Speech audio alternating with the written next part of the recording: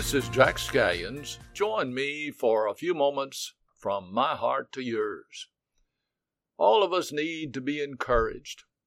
I read the story of a man who rode a bus daily to his downtown job. Every day he noticed the squeak in the bus door as he got on and off as passengers passed him. And the next day, as he boarded, he took a small oil can from his briefcase and he oiled the hinges. The door stopped squeaking, and all of the passengers, including himself, felt a bit better. That story reminded me that we all should look to carry a bit of encouragement with us wherever we go. Anne Frank said this: everyone has inside them a piece of good news for somebody else. It might just be that this is the greatest need in all the world. Whenever there's good done by anyone, look closely, and you'll find somebody that's been an encourager. My favorite example is Barnabas in the New Testament, whose name means son of consolation or encouragement. Barnabas played a major role in the history of the early New Testament church. He stepped up when he was needed and sold his land and gave the proceeds. He stepped in when he was needed and took the converted Saul of Tarsus and introduced him to the church.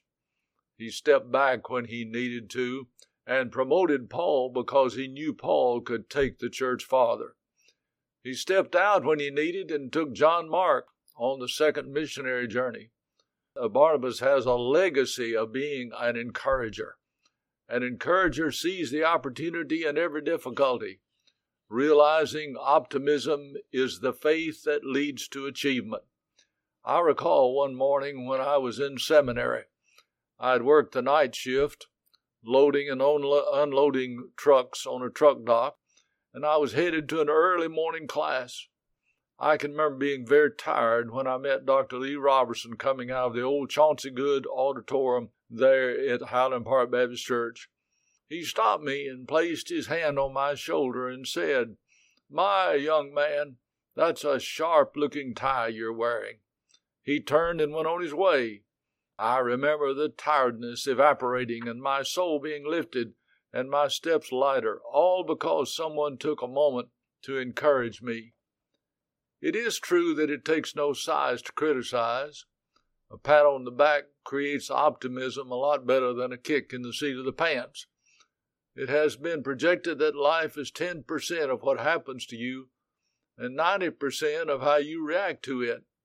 Success breeds success basically due to the encouragement it produces. Crepe hangers are a dime a dozen. Many have a half-empty glass and pride themselves in the ability to be pessimistic. That might be acceptable if it did not spill over into the lives of other people. Every church has againers that are everywhere.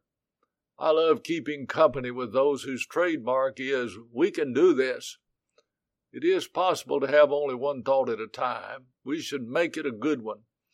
Winston Churchill stated, "The pessimist sees difficulty in every opportunity. The optimist sees opportunity in every difficulty." Whether you think you can or think you can't, you're right, was a favorite quote of Henry Ford. He also stated, "Failure is simply the opportunity to begin again, this time a little more intelligently." Problems are neat things to have, and many people stockpile them to explain their lack of success. The encourager is solution-oriented. Belaboring the problem will most often make it worse. Well, to use the time to solve it. King David found himself in a dilemma fleeing for his life from Saul.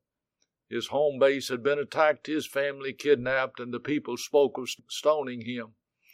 In the midst of the storm, David encouraged himself in the Lord. If your train runs on the steam of other people's encouragement, many times it'll sit idle on the sidetrack. People change and circumstances change, but our God is always the same. For over 5 decades, I have enjoyed handfuls of purpose, of encouragement in many ways that I could possibly tell, more ways literally than I could possibly tell.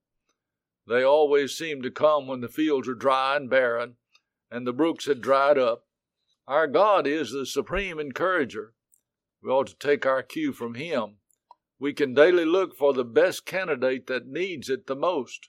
To do this is actually against our nature. We all love to be around the popular and positive person and shy away from the problem-laden one.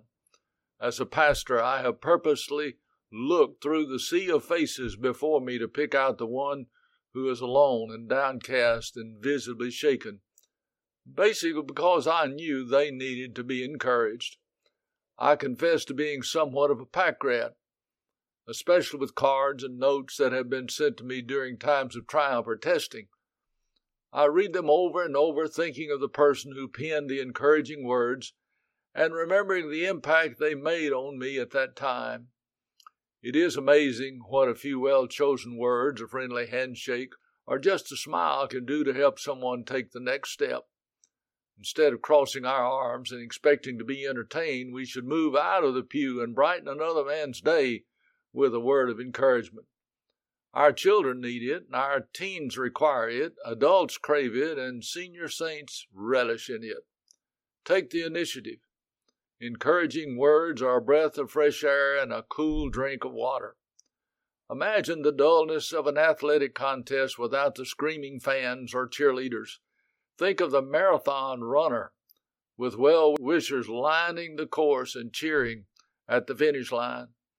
Our youth certainly profit from mentors who have traveled before them.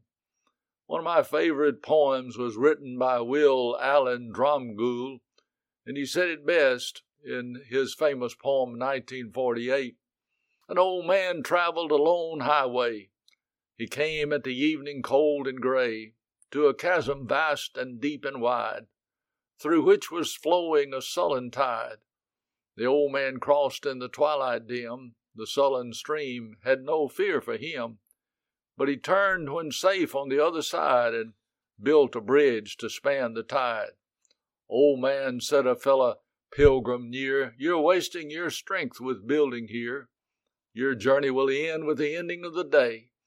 You never again will pass this way. You've crossed the chasm deep and wide. Why build this bridge at evening tide? The builder lifted his old gray head.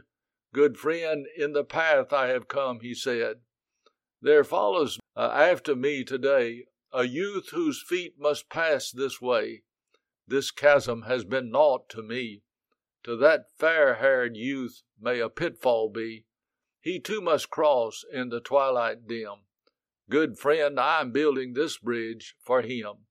Encourage someone today. Remember, this has been Jack Scallions. Thank you for listening.